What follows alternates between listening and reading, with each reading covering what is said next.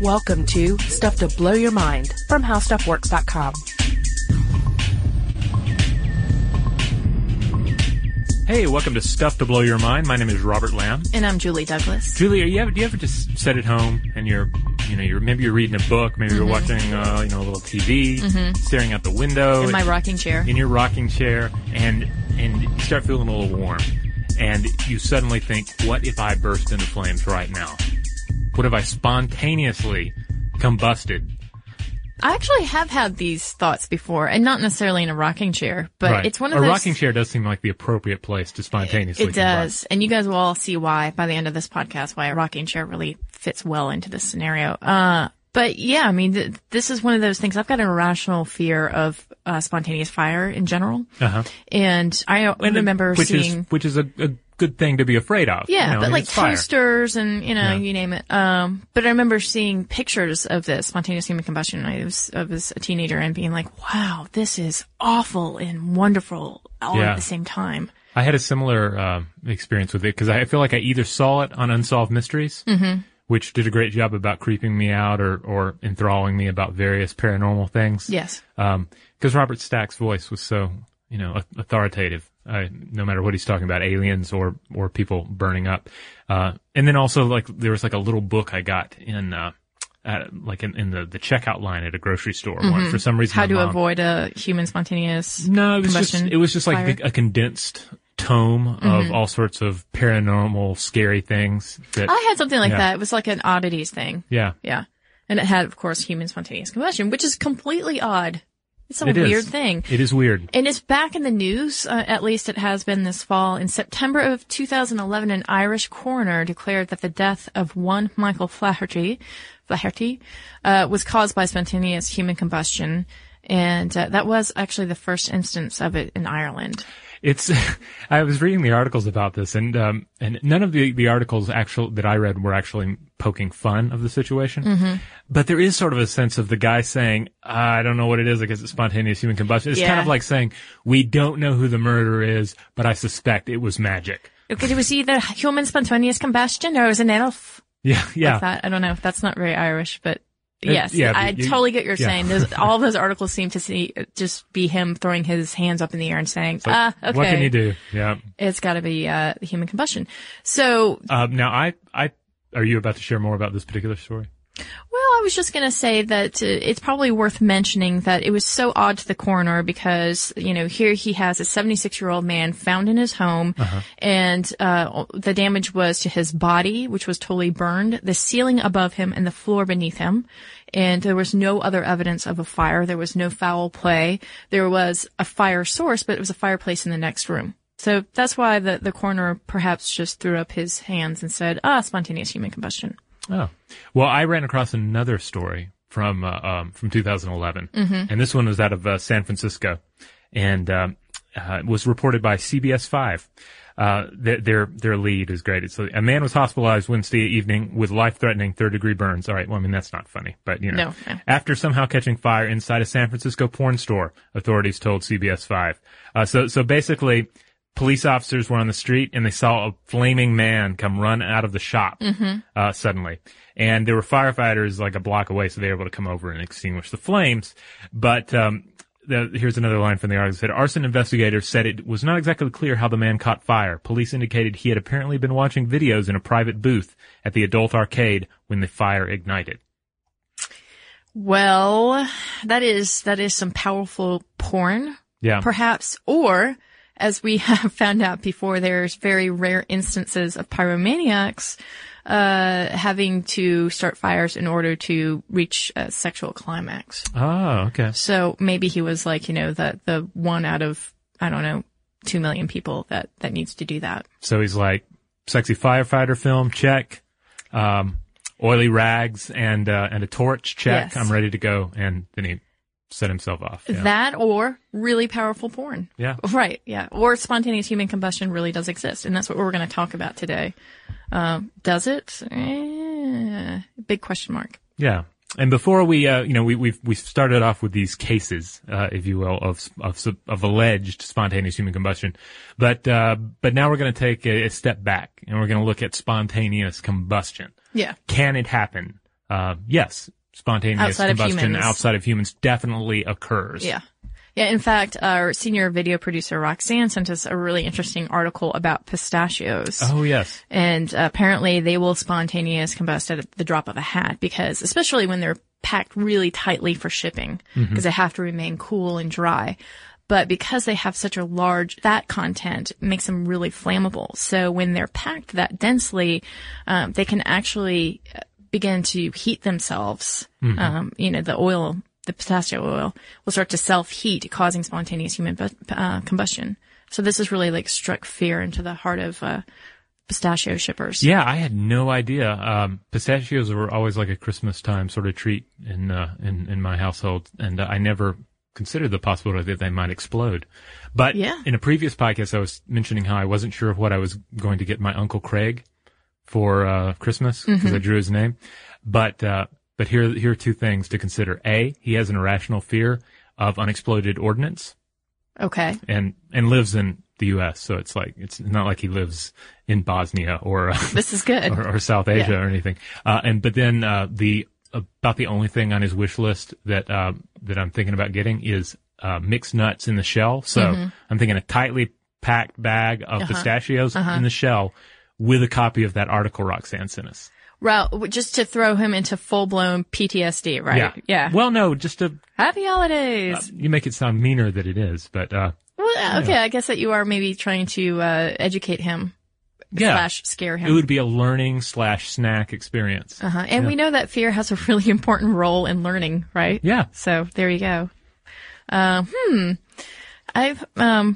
don't have to get me a present this year, so don't worry about that. But there are other instances, piles of hay or straw, right? Yes, this is a big one. Yeah, they've been known to spontaneously combust when they decompose. So the bacteria inside them orchestrates that decomposition process, and that can generate enough heat to kindle a spark, and then poof, which I actually saw the other day. My neighbor had a compost pile that was smoking. Really? Yeah, yeah. And I was like, hey, heads up. And they were like, hey, that's pretty normal. And I was like, all right. So just checking, I didn't want my neighbor's house to burn down because of a pile of leaves. And then, of course, the pile of oily rags, which you have mentioned. Yeah. And you'll see this warning on various like varnishes and what have you, where they'll say like, don't leave the oil rags unattended after you do this because it may set fire to itself. Yeah. Because what we're talking about here is that oxygen is meeting an inflammatory agent, and then there has to be a spark, right? Which sometimes can happen naturally. Like, for instance, the pile of rags. You can't start a fire. You can't start a fire without a spark. Is that right? Is that what the boss said? You can't start a fire without a spark. Yes. Okay, good. He was right. I was just fact checking my basic physics with the boss there. Well, yeah, you have to. So when we do talk about spontaneous human combustion, what really are we talking about? Well, it's kind of like that case in not so much the case with the dude running flaming out of the adult store. Because that's more just like a dude on fire. Spontaneous human combustion, as we typically encounter it, we're talking somebody who's been burnt down, like to the bone or through the bones. Right. But then maybe like an entire arm will be just laying there on the floor next to them. Yeah, it was identified as early as 1825, or the alleged phenomenon, by a Dr. Trail, who claimed he had recently discovered a peculiar kind of oil in the human blood, which is highly inflammable. This oil is chiefly observed in the blood of persons who have been addicted to drinking ardent spirits.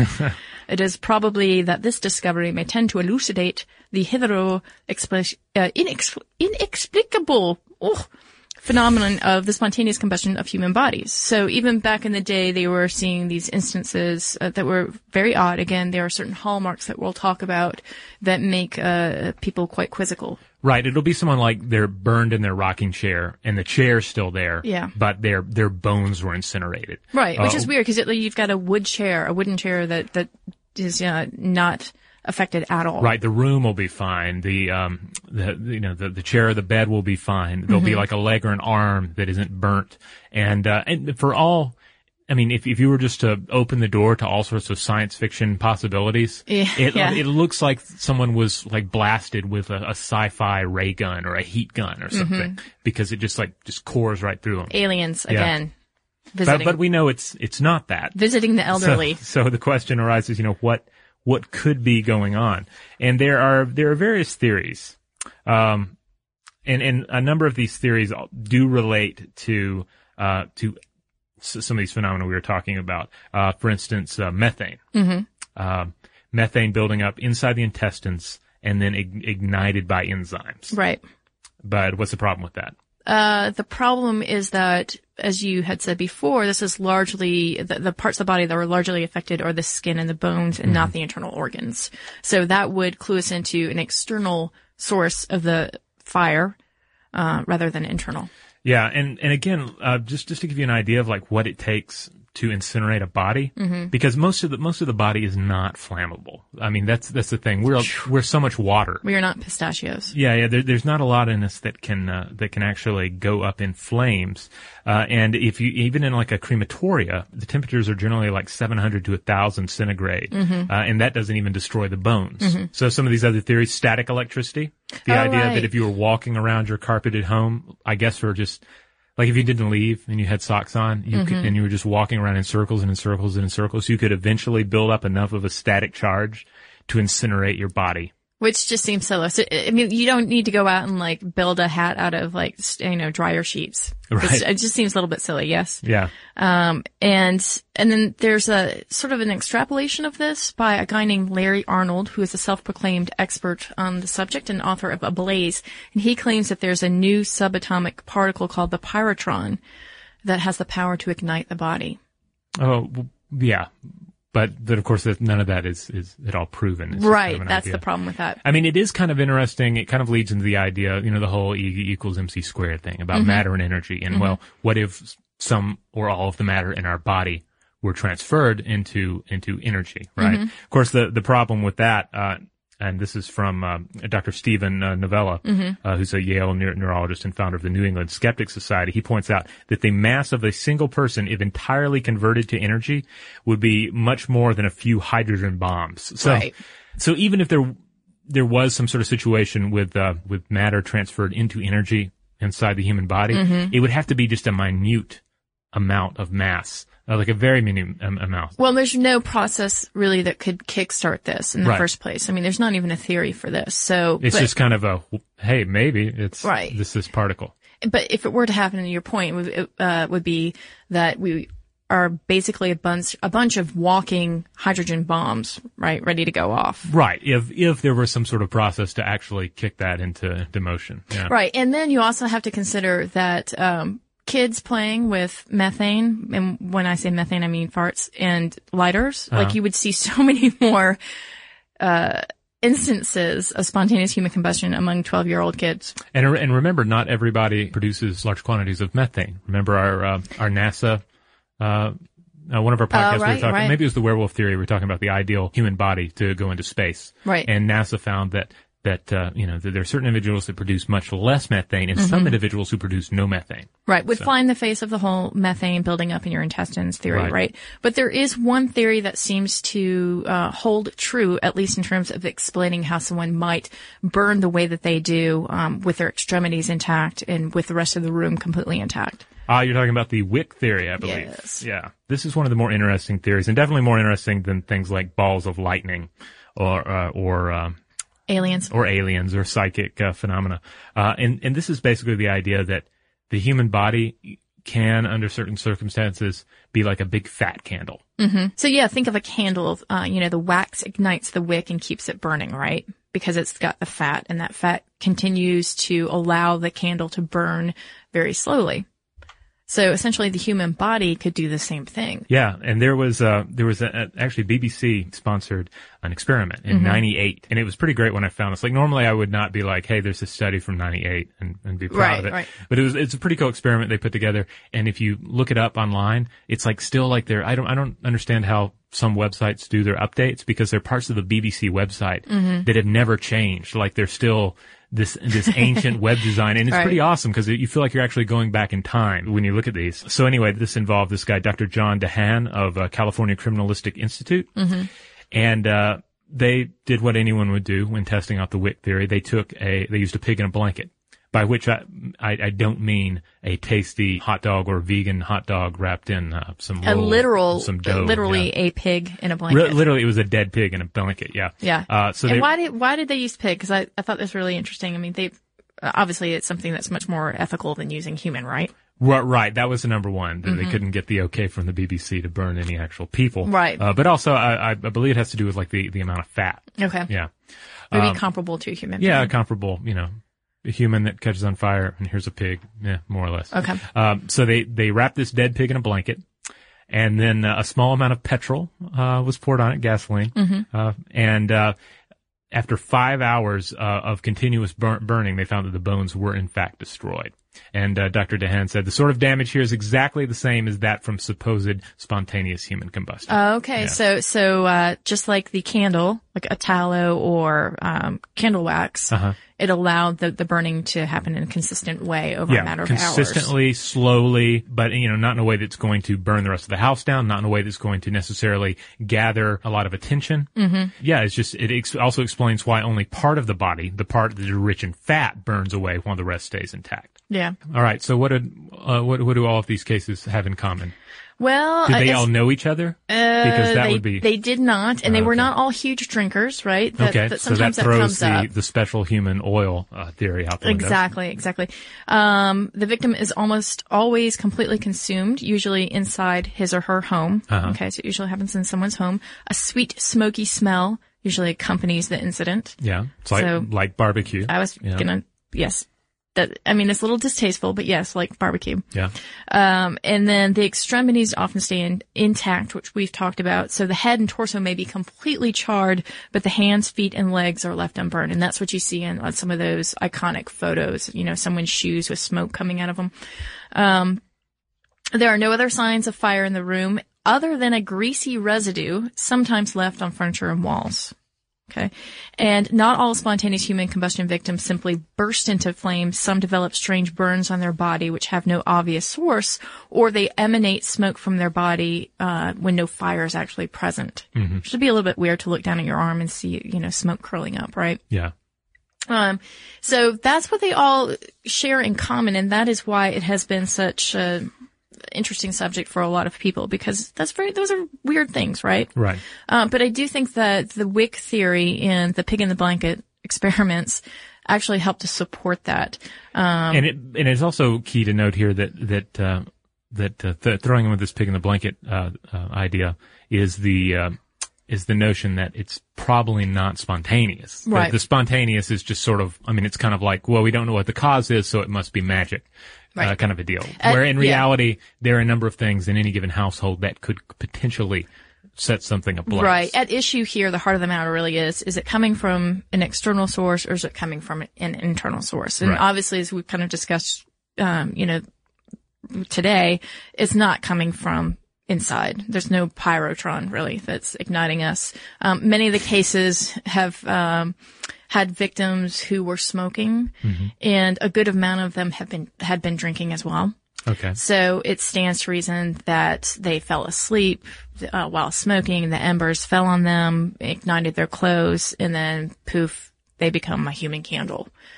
So, that's not all of them explained away in such a neat fashion, but a good many of them share that sort of commonality. Right, and if the individual is elderly, as a number of cases are, infirm. Or infirm in some way, you can more easily imagine that happening, where they're smoking or whatever, they catch themselves on fire, and stop, drop, and roll is not necessarily as easily achieved. Yeah.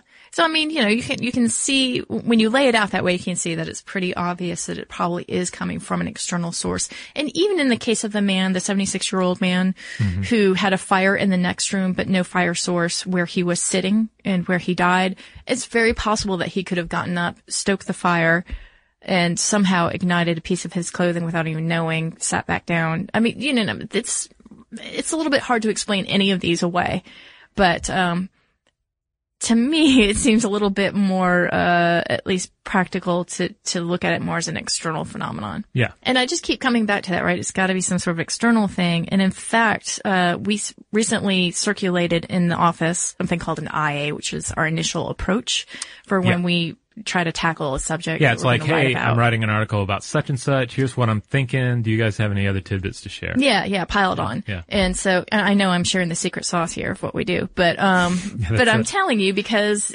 one of the things that went out, one of the IAs was, hey, what were some of the craziest headlines of 2011? Because we're going to do some sort of roundup article about that. And one of them that made the list, or actually I don't know if it's made the list, but was put out there was woman's face ignites during standard operating procedure that she was having. I think she was having maybe some moles removed or something. So what happens basically because they're using so many instruments in the operating room now that have, electricity, that they're, sometimes, something ignites. Unfortunately, it was this woman's face, and it was pretty awful to have to go in for something like that and come out pretty burned. But again, here's another case where fire happens, and you usually have to have a source for the ignition, right? Right, like the boss said. So there you go. There you go. Case closed. Yeah. Well, hey, speaking of spontaneous combustion, I think I see the robot coming over here with a smoking piece of listener mail. Hello, Arnold. All right, so here we hear from Jim. And Jim writes in and says, I just finished your Fire podcast. So he's talking about the Pyromania podcast that came out a couple of weeks ago. He says, I don't have any feelings about fire that are beyond what I would consider the norm. My most frequent interaction with fire was as a Boy Scout, which Robert mentioned too. There was something very alluring about it. It wasn't just the flame itself, but our ability to master it through the prep work, in gathering materials, building the fire, lighting it, and finally putting it out. It was always a goal to build a fire without using newspapers or other fast starters. We were even successful with non-match techniques, such as steel matches. I've never tried the bow or other pre-match techniques, which of course the ones you see in all the movies where they're the little bow with the twine, which I hear are very challenging. By the way, we never peed on the fire. It really stinks up the place. Which, as we mentioned before, the alchemists know the smell. We used to know the smell of burning urine as they were trying to turn it into gold. After Scouts, I didn't have much direct contact with fire. A few years ago, my son tried scouting too. One of the first skills the boys learn is fire safety control. We built a few fires, and the sight, sounds, and smell of a wooden campfire brought back all kinds of memories. You didn't mention fire in Frankenstein. I only mentioned it because I caught part of Young Frankenstein on cable this weekend. And of course, in the films, Frankenstein is afraid of fire. That's right. I think that's one of the really cool things about something like Boy Scouts, is that it gets kids, even kids that are maybe part of a more urban environment, gets them out there with fire. Sure, playing with it. There's a certain amount of playing with fire is inevitable in that situation, but you're also learning the basic control of it and how to use it responsibly. And indeed, some techniques to start it beyond merely throwing some fire on some lighter fluid. Indeed, I'm sure that's exactly what I was trying to do when I was burning ants with magnifying glass. Yeah, if you'd been in Scouts, then how many ant lives would have been saved? It's hard to Countless. say. Hard to say. So, hey, if you have anything you would like to share with us, be it your own history with fire, if you have any personal experience with spontaneous human combustion, do tell. We would love to hear about that. Or if we left out any harebrained theories, you can find us on Facebook. We are Stuff to Blow the Mind on there. And you can find us on Twitter, where our handle is Blow the Mind. And you can also send us an email at blowthemind@howstuffworks.com.